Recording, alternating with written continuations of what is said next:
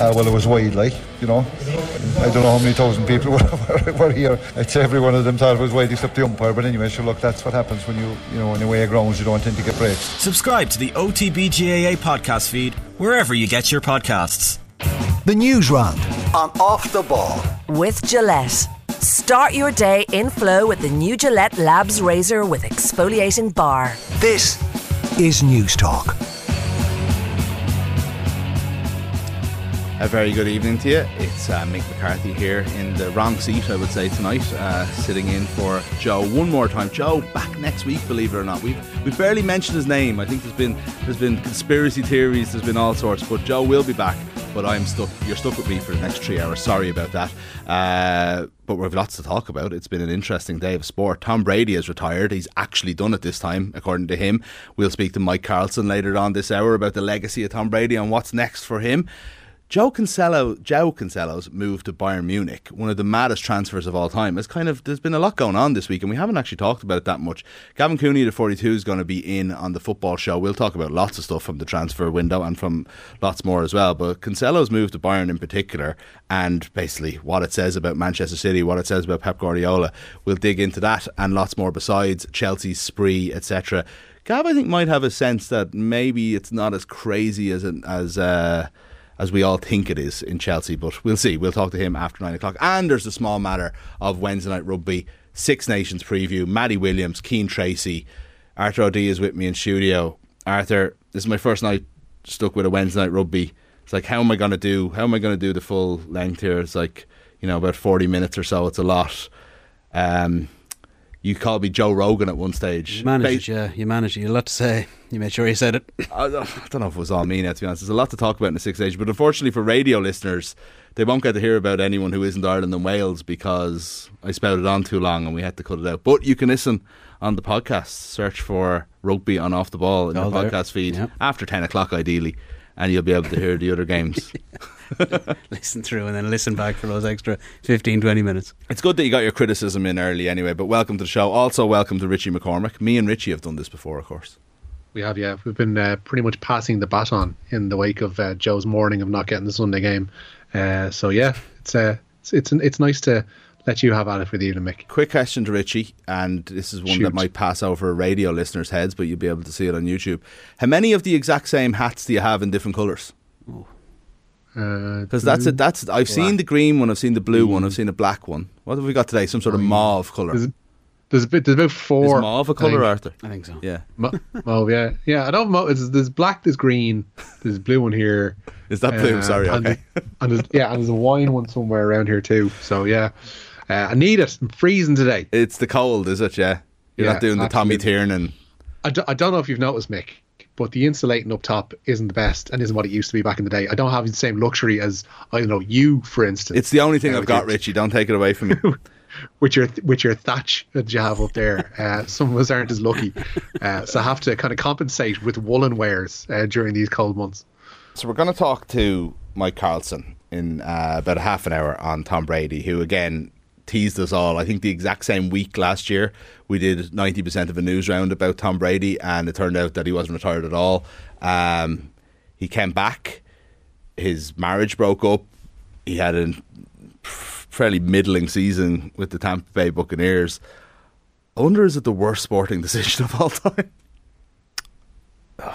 As in to go and stay and come back. To do that 1 year, like, he's finished now. It struck me when passively watching. It doesn't seem like many people were taking shots at him, were they? Or were they? Like it's still kind of don't look at that. Let him do it, and he'll be gone again. But yeah, it didn't seem like anyone was. He didn't seem a figure of too much spite, does he? No, possibly not really. No, I don't think so. But as you said earlier, off air, there is a sense of you just assume that Tom Brady can do certain things, so therefore you don't get worked up about it. But like Brady they didn't have a good season. They made the playoffs with I think a 9-8 record in the end. But he was doing, they could have been a lot worse. He had a load of last 2-minute comebacks. That's something that defines a quarterback, but particularly Brady. And he was still doing that this year, but nobody was getting excited about it because that's just what Tom Brady does.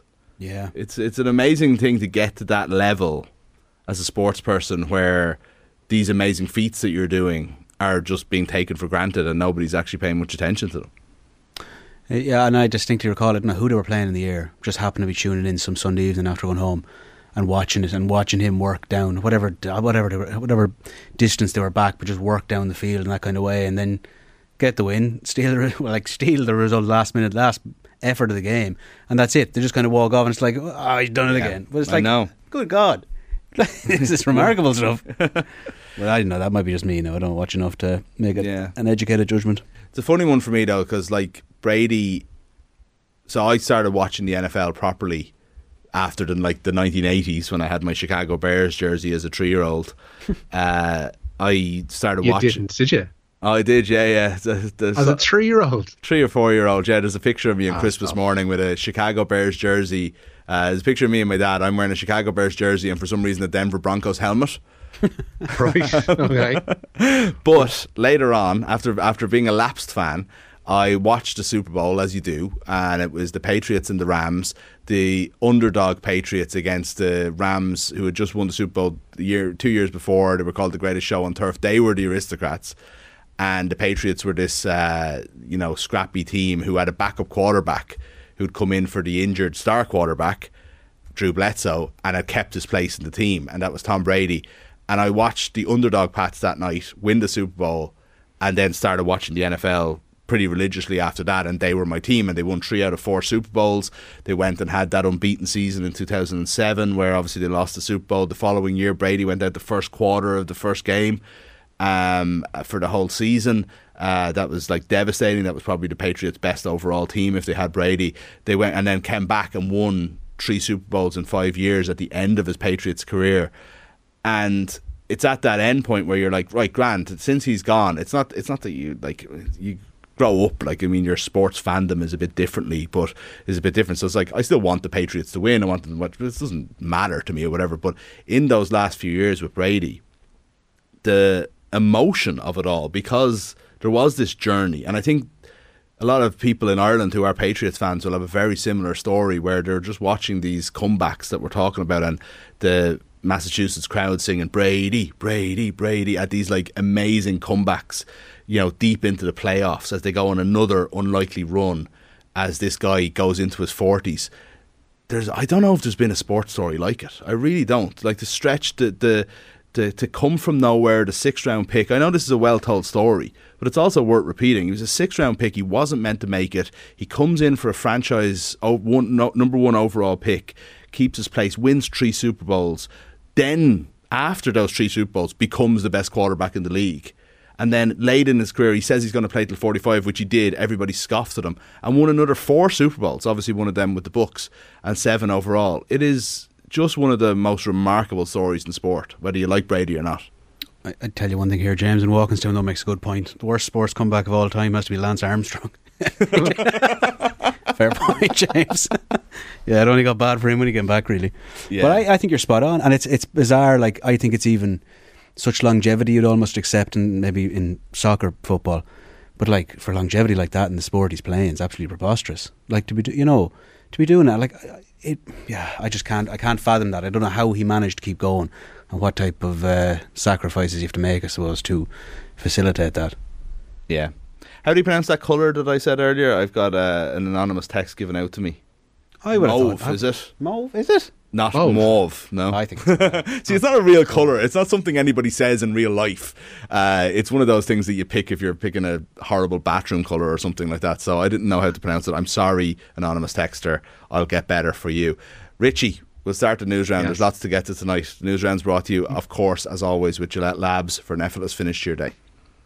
We should start with, I guess, what the day ended with last night, and that is deadline day. Matt Doherty says his move to Atletico Madrid was too good to turn down. The Republic of Ireland wing-back has signed a deal until the end of the season at the Wanda Metropolitano after the remainder of his Tottenham contract was torn up. Spurs couldn't register the deal as a loan as they'd already reached their limit of 8 outward loans from the squad, but Doherty now can't wait to work under his new Atleti boss, Diego Simeone.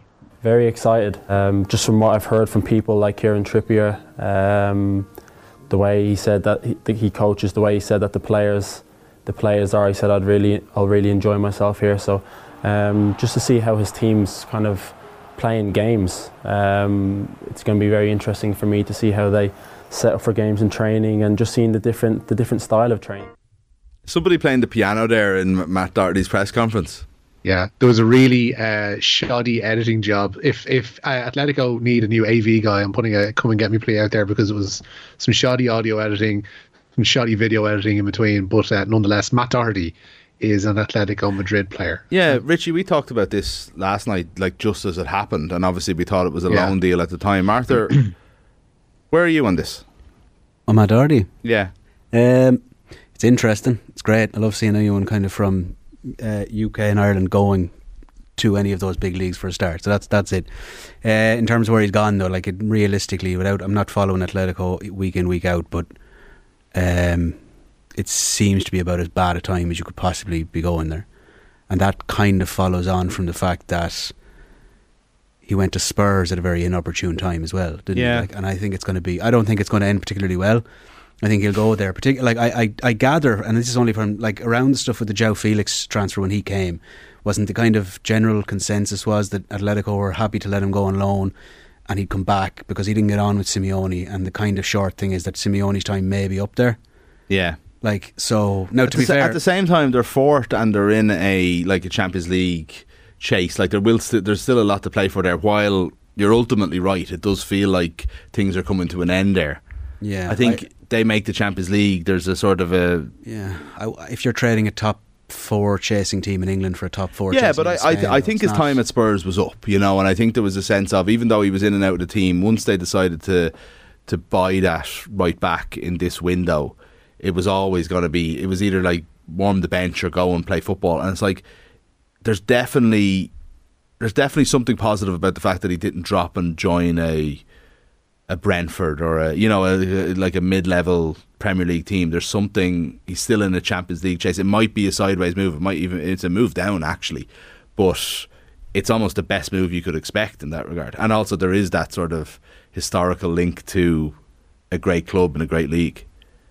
Yeah, I guess, but I'm kind of, and again, maybe someone else can explain all this to me, but I don't understand a scenario whereby he wasn't in the last 6 months or whatever, half a year contract with Spurs, so they're happy to let him go, and that's their decision, and things are a bit bonkers there anyway. Yeah. But the fact he's only signed to Atletico until the end of the season, I don't get it's a balls up on Spurs' behalf. There's obviously new rules brought in the last year or so about outward loans, so you can only have 8 senior players out on loan, and Tottenham had reached that limit. It's one that obviously Chelsea had been wary of before, and it's one that Spurs have hit now. So they let Bryan Gil go to Sevilla, and they let Jed Spence go to Rennes over the last week or so. So that took them up to their limit.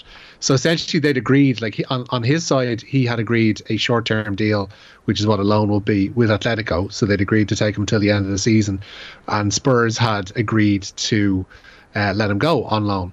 Spurs were suddenly unable to let him go on loan, but the desire obviously was there to get the move to Atletico over the line. So that's how it's come about in that respect. So he's hoping to play himself into, I guess, a longer term deal at Atletico, or maybe even a better deal back in England or somewhere else once that one was up. But it's like, I don't know how a top level club, or supposed top level club, reaches a stage where they're tearing up contracts because they don't realise how many players, senior players, they have out on loan. It's nuts. Like, it really is. And it just adds to the lunacy of that transfer window, whereby, and we'll get to Chelsea in a moment, where they spent the money they spent. Like, I totted it up this afternoon. If you count in Hamid Traore's deal, Bournemouth have spent €90 million this month. And that's not counting Darren Randolph's deal. So they spent €90 million on players, and you would struggle to pick any of them out of the lineup, and you would struggle to give a fiddler's about Bournemouth. And it's just this weird sea of cash and mismanagement that the Premier League is swimming in at the minute, and it's really, really hard to relate to on that front. Yeah, there was a list of, I think, the top 50 transfers, and I think 3 of them were non-Premier League, and I think Marseille, Nice, and I can't remember the other team, but it wasn't in Spain, and it wasn't Germany, and it wasn't Italy. And yeah, everything else was Premier League. I think Chelsea were 4 of the top 6. Yeah, well, whatever's going on at Chelsea's its own thing. Yeah, I don't understand that.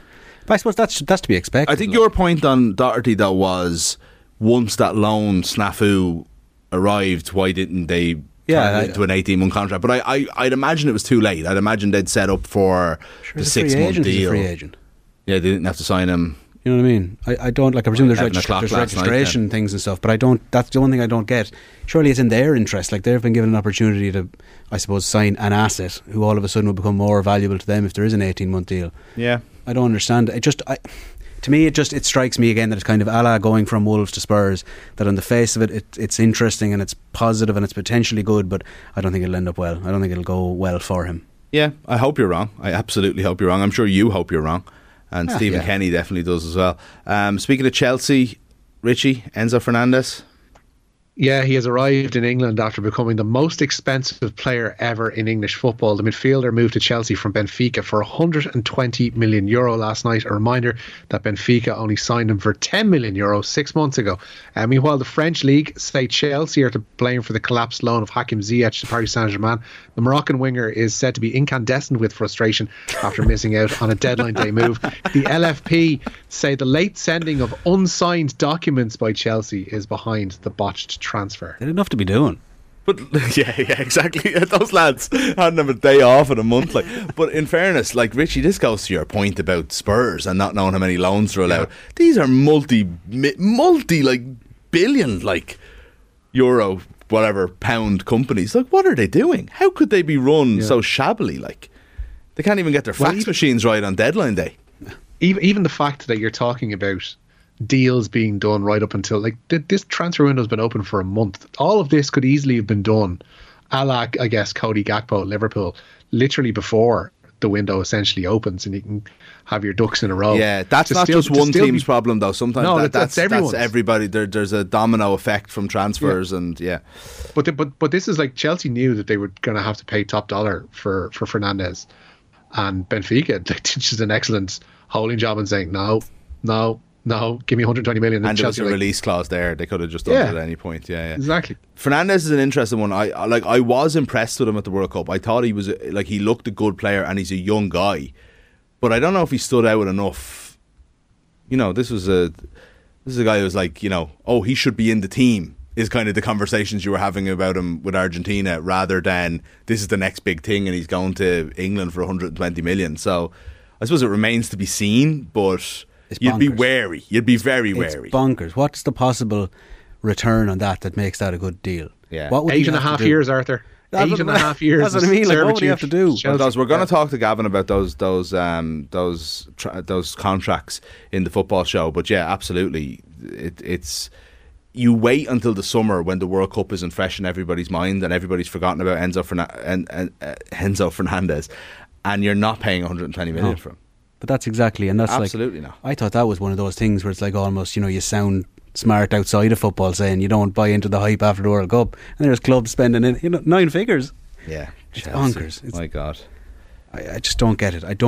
I really, like, maybe there's that sort of thing where it's people are half saying, oh, maybe he's playing chess here, like Bowley in some way or other, but I don't know what possibly could be going on that this is a good strategy. The contract thing is obviously they've come up with a way of doing something smart around financial fair play. That doesn't mean that all of their decisions are good. It's actually nothing to do with it. It's just a little accounting trick that they've come up with, right? Everything else is still as crazy as it looks, that they're spending all this money on all these unproven players. It's like the Saudi Arabia thing was part of it, but we spoke for, like, it was infamous how much Newcastle spent last January.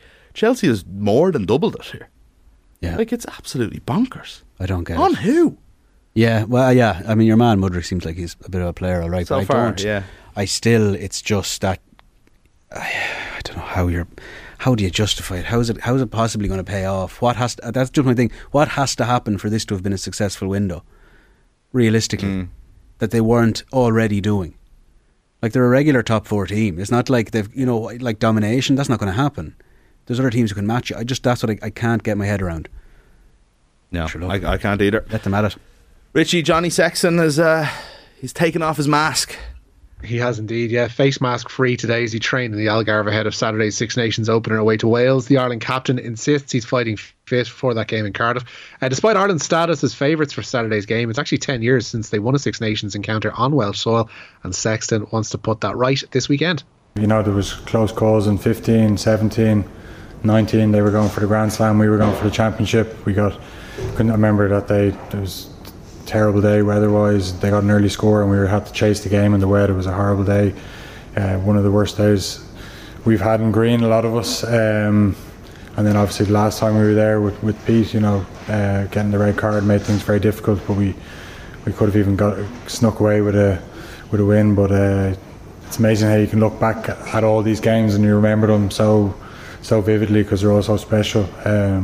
It's a tough place to go. Ask any nation. Ask England, Scotland. No one has that good a record there, but even when we won there in 13, we went on to, I think, finish last in the tournament. So it doesn't guarantee anything if you get the win.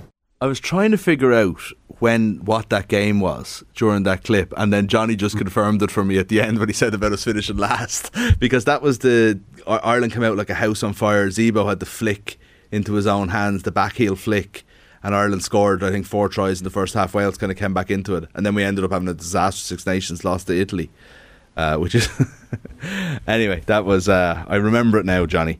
Wednesday Night Rugby coming up after 8 o'clock with Matt Williams and Keane Tracy. Richie, more IRFU news? Yeah, the union has unanimously approved a proposal to achieve 40% female representation on the IRFU committee by the end of the year. At present, only 13%, or that's 3 of the current 23 committee members, are female. The proposal will be put to the IRFU annual council meeting in July for consideration. IRFU Chief Executive Kevin Potts says the move underlines their commitment to women in rugby in Ireland, and the IRFU's World Rugby rep, Sue Carty, explained the importance of the move while speaking to Irish Rugby TV today. Yeah, it's important on so many levels, to be honest. Like, first of all the research tells us that diverse organisations are are more effective and better organisations. So that for one. And then when we look at participation in the game, we're growing female participation in the game. We have more and more girls getting involved in the game at every level, like from coaching, refereeing, and really it's really important to us that we really see that happening through the governance and leadership side of the game. So this opens up the opportunity and makes it really clear that we want more women involved in the decision making side, in the running of the game, like in those decision making committee rooms, as well as being out and on the pitch. Yeah, can't argue with any of that, but like getting from 13 to 40% isn't a straightforward thing, but this is the first step and it's a good one. Yeah, they've given themselves a small enough time frame to do it as well, and importantly, I guess, probably given the stories that have come out in the last couple of weeks, probably more importantly tonight, the Welsh Rugby Union saying they're going to implement similar steps in the coming weeks and months too. So positive, but as you say, like, it's trebling effectively the number of board members, female board members, within the space of 10 months now. It's a job, it really is a job. You don't want to see it to just be lip service, like we talked about it last week with Dan on the show. The FAI, exactly. That's with the FAI, it's not a simple thing to do and do well and not lose the wrong people. Yeah, for it to be meaningful, essentially, and not to just be a box ticking exercise, and that's the balance they have to strike. Yeah. United look like they're going to Wembley, but they've just have the Forest to take care of tonight. Yeah, the mother and father of all balls up is what it'll take tonight for United to go out, but they should book their place in the Carabao Cup final. They take a 3-0 lead into the second leg of their semi-final with Nottingham Forest at Old Trafford. Perhaps the key team news is actually on the United bench. Jadon Sancho is back in the fold for them among the subs tonight, as is Anthony Martial. Kickoff is at 8 p.m. Newcastle await in next month's final at Wembley. That's interesting to see Sancho back, because it was getting to the stage now where it was... Yeah. It's a long time. If you see some action tonight, like if Jadon Sancho is actually Jadon Sancho, I'm not going to say he's like a new signing. No, you're right. But it's an interesting character to have around for the end of the season. You're 100% right. He'd be an amazing player to have back in the mix for them. It's probably not, funnily enough, somewhere they're lacking too much at the minute, but it's, one bad injury along that front line and the whole thing would fall apart. So to have someone like him back in the mix would be fantastic for them. And yeah, as Richie's saying, like, it should be more or less a formality tonight, though. And then even talking to Shane Hannon from OTBAM this morning in the office, it's like it's going to be a situation where in a final, Man United are the good guys. So that'll be interesting. Well, let's not stretch it. Well, I was going to say. Look, we all know at your heart of hearts who you would want to win. We'll see. No, like that. I hope the Newcastle haven't won a trophy in like That's fine. 70 years. Yeah, get used to it. It's not going to be that way for much longer. Richie, this Conte story, it's like, you feel like these type of things should happen more often, but it's unbelievable. Like, it just feels so strange that he's not going to be around for however long. Yeah, it almost seems like his time at Spurs is snake bit when you consider what's gone on with everything surrounding him there. But Tottenham boss Antonio Conte says he's already feeling better after undergoing surgery today to remove his gallbladder. The Italian has been diagnosed with cholecystitis, an inflammatory condition. Spurs say Conte will return following a period of recuperation. They play Manchester City in the Premier League on Sunday. I don't know how influential he is on the line or during the week, or if he's doing anything. If he's like, they don't have Antonio Conte for what could be up to like 8 weeks. You'd imagine it's probably more like a month. Season could get away from Spurs very, very quickly here. Like, this is. Do you remember when Alex Ferguson missed the Manchester derby to go to his son's wedding? I don't actually know. It was about strangely 2001 or 2. They lost. Yeah. It's interesting. Like, I don't know what he'd be like when he'd be missing. And as Richie's saying, I don't know what Richie's saying there. He reckons Conte's time at Spurs is coming to an end, or does it winding down? Snake bit is what I said. I think it's like when you consider the like you can't legislate for this, but he had a staff member pass away. Of course, you have the Fabio Paratici stuff going on in the background, whereby he could be facing a ban from world football. I don't think it's his first illness either, Conte. I think he's obviously had the COVID, I think, beforehand or something else as well. And then you factor in the element of not really being able to get any traction in terms of results. It just seems like something is off. And I don't know if it's going to be the longest lasting relationship in the world. Wait till he rocks up at sunnier climes in Atletico Madrid. Oh yeah. Matt, you again. I remember, like, Phil Thompson was quite successful when he took over from Houllier, but I think there was a galvanising factor at Liverpool that time, in that, like, the manager was undergoing a serious operation and, fighting for his life, and that you can understand that would get the team into a certain place. Whereas this is a kind of a routine enough thing for Conte, but obviously he needs the period of recuperation. But there's no kind of sense of like Spurs like doing it for the manager. It's just they're just going to be without him for a significant period of time. It's a strange one. Richie, a couple of other Irish players on the move that we never got to talk about. Richie's gone. Richie's gone. Okay. Well, he was going to tell us about Kyra Carusa joining London City Lionesses and Rihanna Jarrett. He's back. Tell us about Rihanna Jarrett and Kyra Carusa, Richie. The Republic of Ireland striker Kyra Carusa has joined the English Championship leaders London City Lionesses. The 27-year-old was named the Danish Top Flight's MVP for last year's campaign at Cuga. Carusa replaces effectively Rihanna Jarrett at the Lionesses. She rejoined Wexford Youths last night, going back to a club where she won 3 league titles and 3 women's FAI Cups. Yeah, interesting move. This Saudi Women's World Cup story has been making a few waves today. I think we're going to talk about it on tomorrow night's show.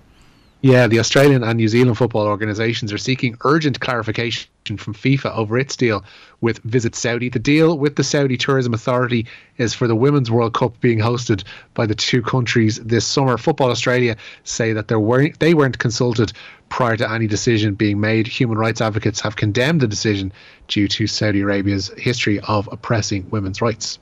Yeah, this is a strange one, and as I was saying, I think we're going to speak to someone on the show tomorrow night. We don't quite have time tonight on what the reaction it has been and what's going to happen. But yeah, just a very, very weird one. And Richie, we're out of time, but I can't believe what I'm reading here. Ronan O'Gara. How could this be happening? I literally don't know how it could be happening this time around, but Ronan O'Gara is facing further disciplinary problems in France. The La Rochelle head coach has been cited for his behaviour during Sunday's top 14 meeting with Racing. Crucially, that match had seen O'Gara serving the final game of a 10-match suspension, which brought his total number of weeks banned this season alone to 16. He's to appear before a disciplinary committee on February the 8th. I'm sure he doesn't need directions at this stage. Maybe he doesn't want to be. Maybe he just doesn't want to do the match days. I don't know. What did he do? He's already banned. It related to his behaviour. Now I'm going through personal translation, Google Translate, and the kind of vague language that the actual statement from the LNR was written, but it was very kind of offensive actions. Essentially, is kind of the crux of it. But like to be banned for 16 weeks and fined along with that as well. Like he hasn't paid small amounts of fines either. No. To be banned for 16 weeks already and now facing another suspension is it's a worry, and it needs to stop if he's to there's a chance they have it in for him at this stage though. Yeah. And I don't no, but you know what I'm saying, like you get a reputation, whether it's deserved or not, and suddenly everything you say is taken the wrong way, and you say that this sounds like La Rochelle aren't exactly a traditional powerhouse in French rugby either, you have to realise the French rugby coaching scenario is different to here at home, whereas everybody's up in a box on the way out of trouble. They're on the sideline there, which is how Rog got into rows with the now former Bordeaux coach, almost like a face-to-face slanging match last season. But God, like 16 weeks of the season and he hasn't been available for match days is it's something. No. Okay, I'm sure we'll get his reaction later in the week. Richie, thanks a million. Nice one, lads. Thanks, Arthur. Cheers. Your chance to win big. News Talk's cash machine.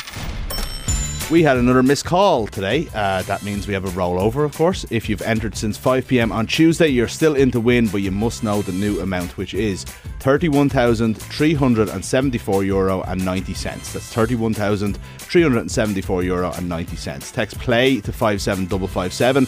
That's 57557. Get your entry in by 3 p.m. tomorrow afternoon. Then across the Go Loud network of stations, Barry Dunn will make a call. If your phone rings, answer it within 5 rings. Tell him the exact amount in euro and cent, and you will win the cash. Remember that amount, €31,374.90. It's over 18s only. Text costs €2.50 plus your standard message rate to play. You are playing across the Go Loud network of stations, and terms and conditions are on newstalk.com. Mike Carlson is up next to talk about Tom Brady.